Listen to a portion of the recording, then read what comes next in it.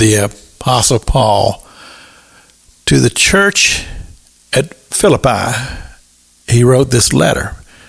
Chapter 3, in this portion of the scripture, verse number 18, he says, the example of how a person should walk, and whom I often have told you, even weeping, and now tell you that they are enemies of the cross.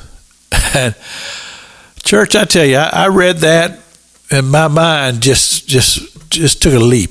And I thought to myself, I said, there was a time when the cross was a symbol of shame.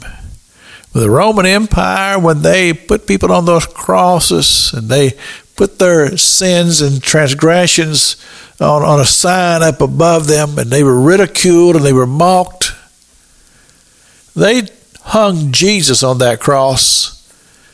And now, because Jesus defeated the cross, because the cross could not keep him dead, and even though he died on that cross, he arose out of the grave. And now that cross, instead of being a symbol of shame, has become a symbol of victory. And we Christians, we look at that cross and we go, glorious victory, because Jesus proved to us resurrection power, and that even though we are not Christ, the grave cannot hold us. Even though we are humans, and our bodies may stay in those graves until the time that Jesus calls it out, our spirits will not lay in those graves. The grave cannot hold us.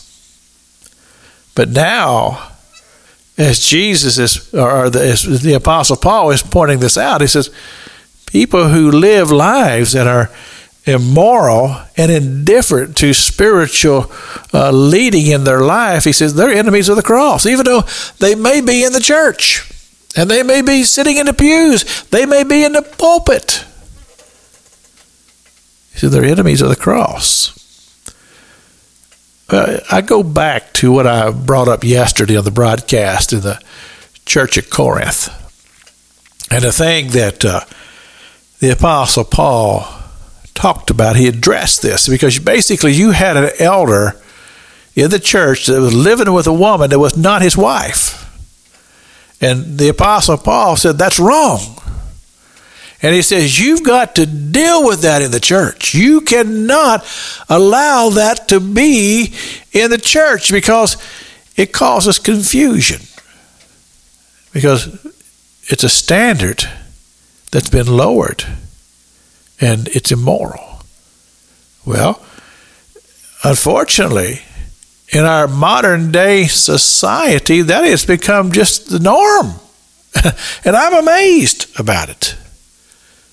And you go out in the world and you talk to many in society, and they say, well, it's my baby daddy, or I live with my old man, or whatever. And I'm going, what?